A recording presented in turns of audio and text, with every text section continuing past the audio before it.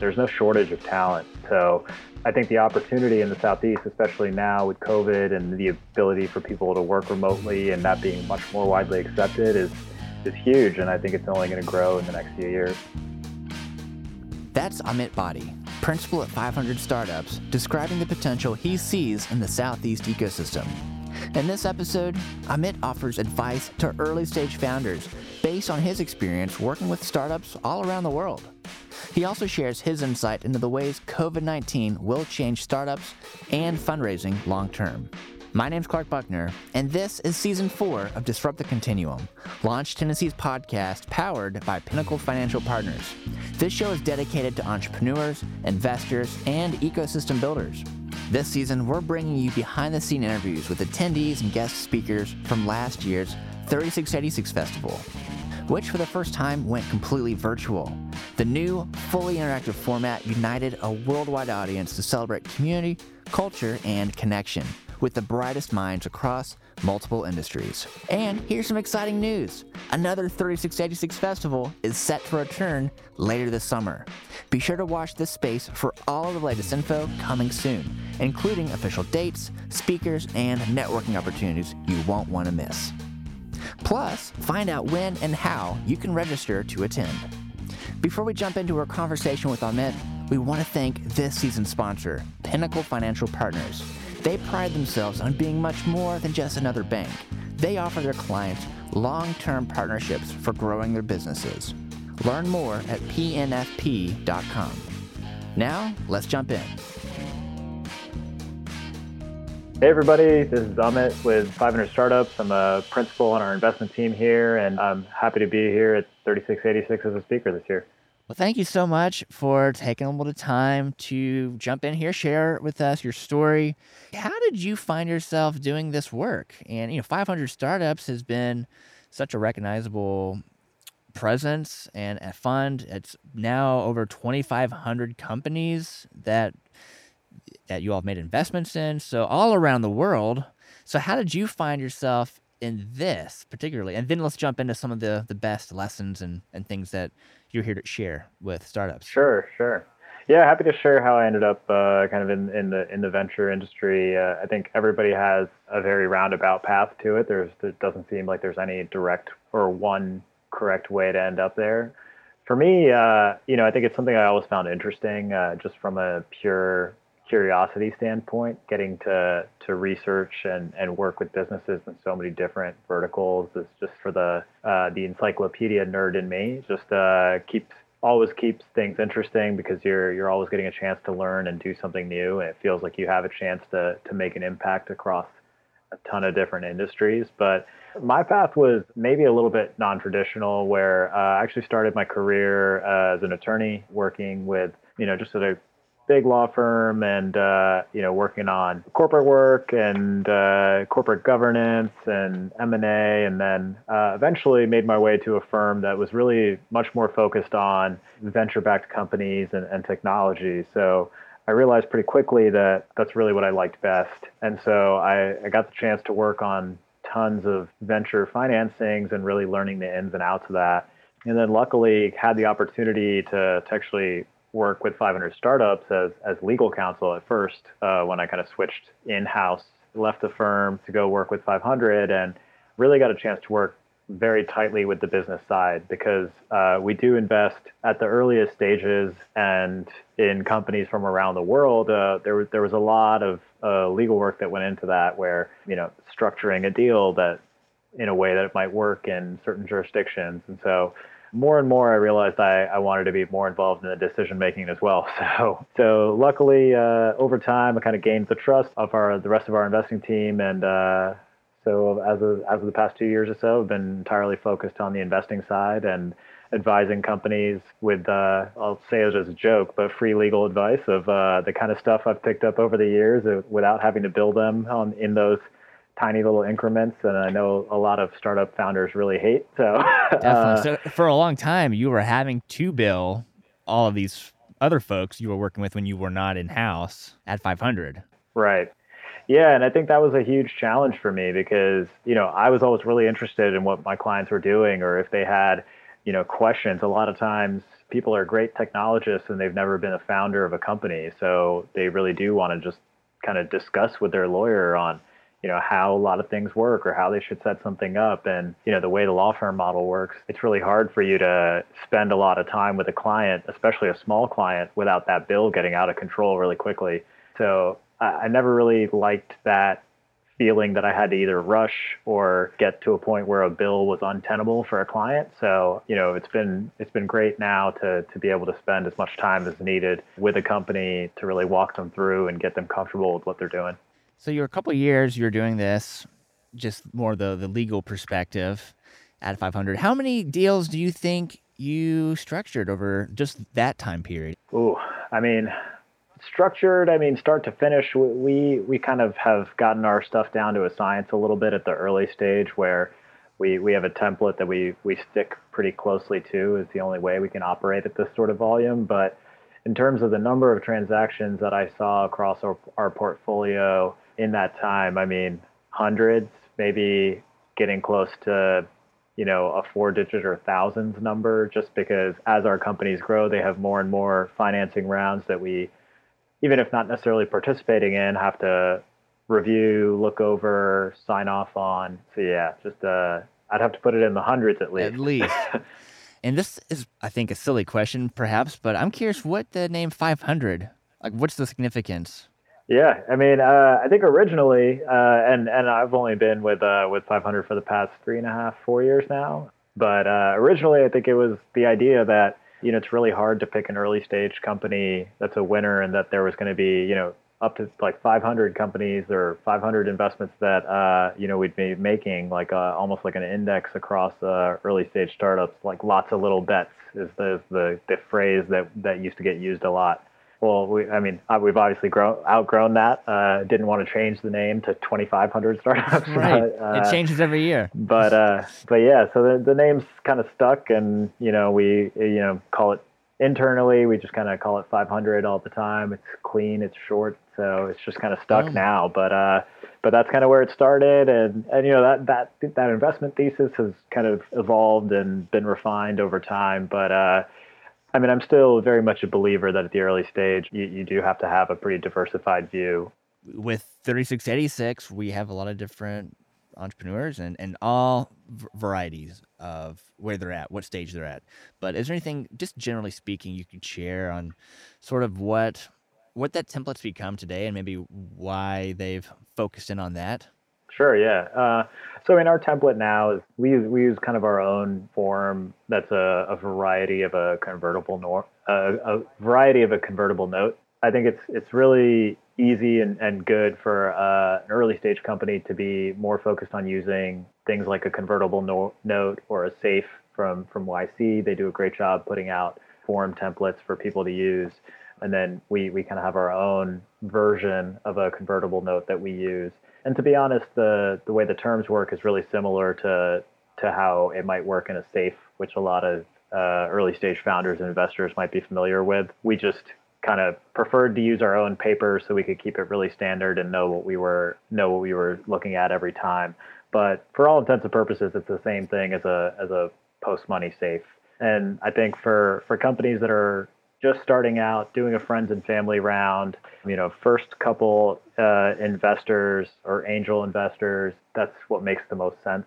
If you can do a priced round with investors that really can come to the table and help you structure everything correctly, that's great. And maybe preferable in some ways when you have a sense of what your valuation is going to be and want to set that kind of foundation, that can make sense. For most companies, when you're in your very early pre-seed stages, a convertible note, a SAFE, the 500 startups version is called a KISS. All those different forms.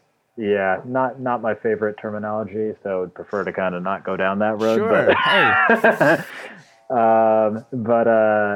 But yeah, to me, I think the reason it was called that, it was meant to be keep it simple security, but so like kind of the keep it simple stupid changed up a little bit, but people don't always appreciate jokes in the financial setting.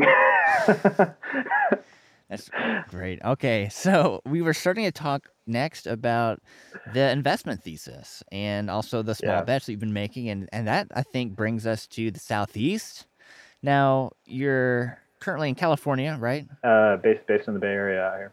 And you are not a stranger to the Southeast. You went to school at North Carolina, Go Heels. right? And how long were you there? How long were you in the Southeast? Just to sort of, but it doesn't take that long to start to feel what makes this region special. But tell me a little more about your time here. Yeah, so I mean, I grew up in the DC area, Mid Atlantic to begin with, or the Southeast, kind of depending on how you'd like to define it. But first kind of spent a lot of time in North Carolina when obviously going down there for school, but pretty much since then have kind of looked at it as like a second home. Still have a ton of friends out there, have family down there, like to visit as often as I can, and I think it's just particularly that triangle region where I spent probably most of my time, or Research Triangle Park and Chapel Hill, Durham, Raleigh area. I just think there's so much opportunity because there's such a highly educated population, great quality of life, low cost of living, relatively compared to some of the other cities, like especially like compared to the Bay Area, and we just see there being so much potential because I know from my former classmates at school and everything that there's no shortage of talent. So I think the opportunity in the Southeast, especially now with COVID and the ability for people to work remotely and that being much more widely accepted, is huge, and I think it's only going to grow in the next few years. Have you seen any other examples of how COVID and now remote working is maybe helping people think differently about where they need to be located? Are there any thoughts that you have around, or any predictions of what that might impact the Southeast in the future, especially with the entrepreneurial ecosystem and startup activity? Yeah, I mean, I think it's hard to overstate how big that impact could be. It remains to be seen exactly how it's going to play out and exactly how the COVID pandemic is going to evolve over time. And I think already every time we try to think that we know how things are going to be going, we keep finding out that things change and our predictions are way off and whatnot. But I think there's always going to be value to having some sort of network within the Bay Area or connections to, obviously some of the largest tech companies are based out here. A lot of their leadership is here. Same with some of the largest venture firms. But so I think there's always going to be some value to having network within certain regions, whether it be Silicon Valley or New York or, whatever's relevant to your industry. If it's entertainment, LA, or pick your city, and there's probably an industry that's very well suited. Nashville being a perfect example of, if you're going to be in entertainment or music, that's one of your only three options. But I mean, I think now that, you're able to connect with people in all these places remotely, and it's expected that you can connect with them remotely, and you don't necessarily have to go to a place or be based in a place for someone to feel comfortable enough to invest in you.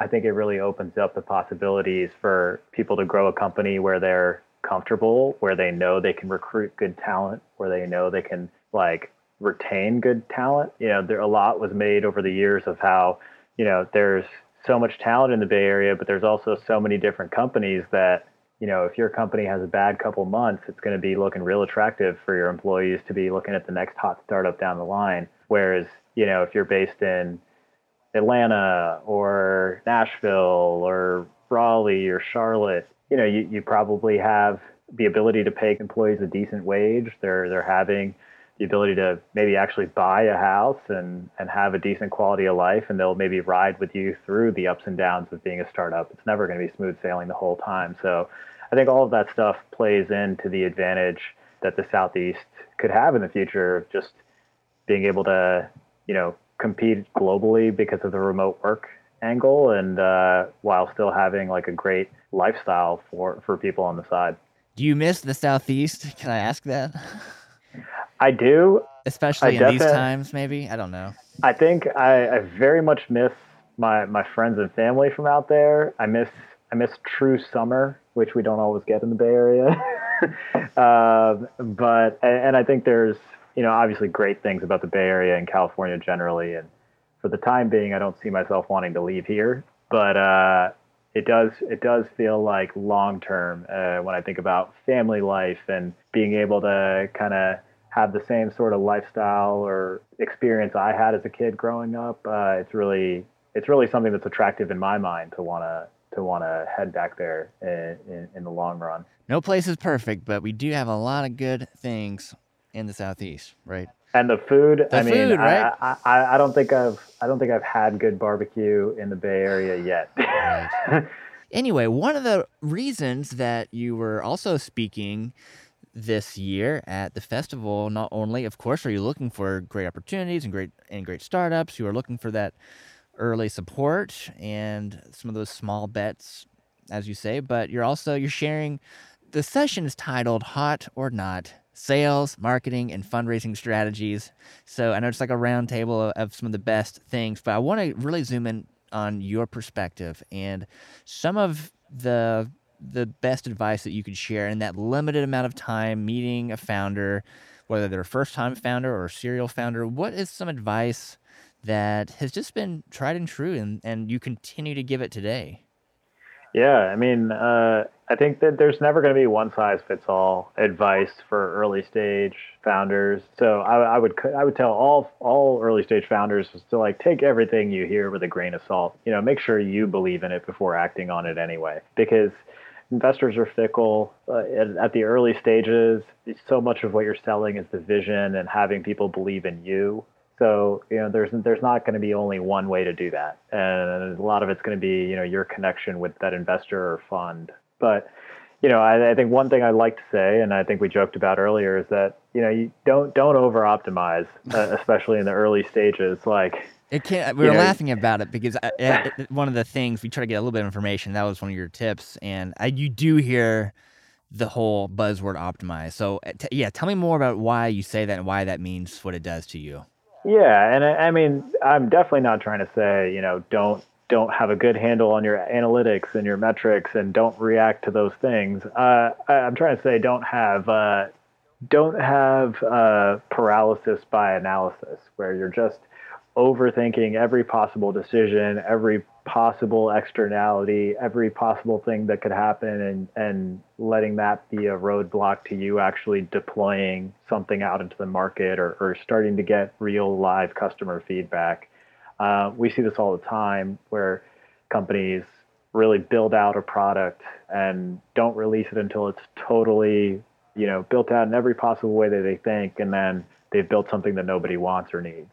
Or, you know, they need to make a choice, and there's always going to be shades of gray. It's never necessarily going to be black and white that, you know, you need to do X or you need to do Y. And so you lose a lot by over optimizing at the early stages and not getting the chance to actually just start moving, get it out there, start getting feedback, and then, you know, see what the data is telling you and adjust accordingly. But don't let it hold you back by over optimizing from the get-go. Thanks for sharing that. That's good. And I've heard that. I think that's definitely a theme, but it's got to be tempting to try to make something great. Maybe it's from fear or I don't know all the subconscious reasons why that is, but it's a real thing. Yeah. And what I'm hearing from you is you still give that advice, and you probably have seen that. It's not just a North American thing. Do you see that just around the world from all the types of companies you work with? Is that pretty much universal? Yeah, definitely. I mean, I think we see this from companies all over the place, and I think one of the things that's great about 500 is you kind of get to view, you know, the similarities and differences around the world, and this is definitely an area where there are plenty of similarities. That founders are always going to be really concerned and thoughtful about what they're doing because, you know, a lot of cases, this is your baby. This is your life's work. This is what you've been spending a year, 2 years, 3 years sometimes before you're even launching something. So I think it's totally natural for founders to feel that way. And, you know, it's also easy for me to dish out this type of advice. I've certainly fallen into the paralysis by analysis camp before. So, you know, it's something I have to remind myself of as well. Recovering attorney. Yeah. Definitely doesn't the the legal training certainly leads you into present everybody with all the options, but make no choices. I think all of this is really helpful, and we're on this theme of giving advice to startups and founders, whether they're first-time or serial founders, when they're maybe looking at potentially connecting with someone like you.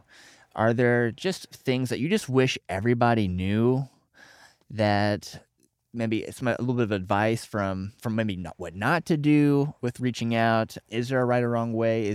Does anything come to mind when I ask that? Yeah, I mean, I think it's a tough question because I think when this question is asked, most people give the answer of find a way to get a warm intro. And it's understandably frustrating advice because, well, if it was that simple, right, then everybody would just do that. So, I think unfortunately it is true that that's going to be the easiest way to kind of pulling your name out of the stack in some way. But I think it doesn't even necessarily have to be, a warm intro from some other big name VC. It could just be, reach out to some other companies we've invested in, reach out to friends of friends. I'm a big believer that within a couple degrees of separation, you can probably reach just about anybody in this world. And so that's something we encourage our own founders to do when they're on their fundraising circuit. So I think that's one good thing. But I do think that, it's never bad to reach out cold if you really do have a personalized approach to it. It's very obvious when something is just like been mail merged and sent to, hundreds of people, and then it's probably less interesting and less people are going to click on it. But there's some amount of what VCs are looking at when they're asking for warm intros is like, can this person hustle and get to where they need to get to and reach the people they need to reach? And, that's going to be the same thing you need to do when it comes time to sell your product or to recruit a great candidate to join your team. And so I think some amount of that is just showing some amount of hustle and ability to like find a way to reach where you need to go. Because as a founder, you're going to have to do that over and over and over again. But on top of that, I think it's not to go on too far on this point. This is great. Please continue. No, I think another thing that people can do to just stand out is just know the firm or the person you're trying to reach out to and make sure you're the right fit for that type of firm. So for example, if somebody's reaching out to us and we invest primarily at that pre-seed or seed stage, but you're raising your Series A of $5 million, we're probably not a great fit. And so, those messages don't get responded to as quickly. So I think, whether it's us or someone else, the more knowledge and match that you've clearly already put in, the more thought you've already put into that match, it definitely shows in the kind of messaging you send out, whether it's, mentioning other companies we've invested in that you think are a good comparison or that you think are exactly why you'd want to work with us or vice versa. All that kind of stuff I think goes a long ways to show that a founder is that he or she is prepared and has really thought about why they wanted to reach out to us. So everyone, especially in this COVID world, is overwhelmed by messages and emails. And so the last thing I would say about it is to not take any of that stuff personally. Don't be annoying and send people 20 emails, but if something gets missed and you send it up an email, a month later, I think we've all been there now. Yes, I think that is encouraging advice, and to stay persistent, and it's just different times right now. So, of course, if you can get the warm intro, awesome. If you maybe don't have that network in place, maybe there's some creative ways to stand out or to get through. Like, what do you think here in the States we do really well compared to other entrepreneurial ecosystems, and what are things that we need to do better based on just the insight that you've been able to capture from all of the regions around the world? Does anything come to mind with that? I normally don't get to ask a question like that, but since you are global, I'm just curious. Yeah, I mean, I'm trying to think if there's anything in particular that really, really jumps out as different. I mean, we see so many companies from around the world that eventually want to go from their local market to the U.S. because the U.S. just in so many different industry verticals is the largest market. And, as I'm sure many of the people listening already know, large target market is the name of the game in a lot of cases. So yeah, if I can only get 1% of the market share, I'm sure you hear that. Right. So I mean, I think we see a lot of companies trying to make the jump to the U.S. where I think founders in the U.S. already have like a natural advantage there because they understand the market a little better. They're already based here. They already potentially have some clients here.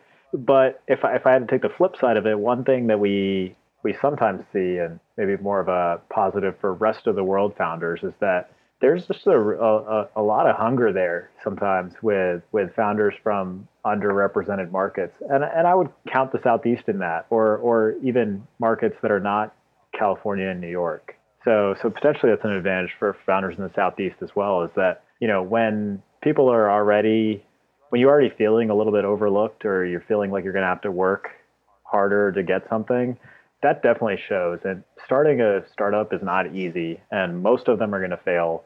And even the ones that are successful are going to have it. There's going to be ups and downs, and it's not going to be easy. So I think founders that come into it already with a little bit of a chip on your shoulder is great. I mean, I think having a little bit of a hustler mentality is totally what's needed in the early days, and so I'm excited to see founders that are coming out of the Southeast that probably were overlooked in a lot of cases because there was a great founder coming from Stanford or based in the Bay Area. Not that the not trying to say anything negative about those founders either, but I think that there's a lot of founders across the Southeast that are probably saying, well, I just need my chance, and I'm going to find all these creative ways to get things done. And that can be a huge advantage because that's what it's going to take to get to success, whether or not somebody invests in you or not. Because once somebody invests in you, that's really when things actually get difficult. A lot of times it's like people want to celebrate because they closed an early investor or raised a round, but it's like then it's time to actually deliver. So that's when things really get hard. All this has been wonderful. Thank you for taking the time to share not only your story, but also the things you've learned along the way and continue to go out and share. We really appreciate your participation and showing up. Even though it's virtual, it means so much that you're here and you're doing this. And I have confidence. One day we'll get you to come back here to the Southeast. We miss you. But until then, how can someone connect with you and learn more, not only about 500 Startups, but also just connecting with you? Yeah, you can find me on LinkedIn. You can find me on Twitter.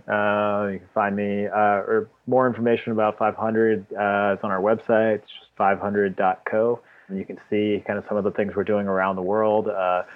We like to talk about, not only is the portfolio really large, but we've now invested in 75 plus countries. So we're really just kind of on this mission to find, the best founders, whether they be from any kind of background. If you've got the right idea, we'd love to talk to you. Thank you so much. Awesome. Thank you so much for having me. I really appreciate it. Thanks for listening to Disrupt the Continuum, a Launch Tennessee podcast where Tennessee's entrepreneurs, investors, and ecosystem builders share their stories.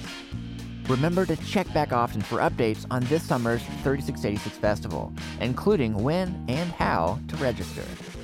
Launch Tennessee is a public-private partnership with this simple vision: make Tennessee the most startup-friendly state in the nation. With a statewide network of partners across industries like healthcare, life science, energy, music, and more, Launch Tennessee provides the resources and connectivity to drive Tennessee's innovation economy. To follow along our journey, visit launchtn.org/podcast. And be sure to subscribe, rate, and review the show wherever you get your podcasts.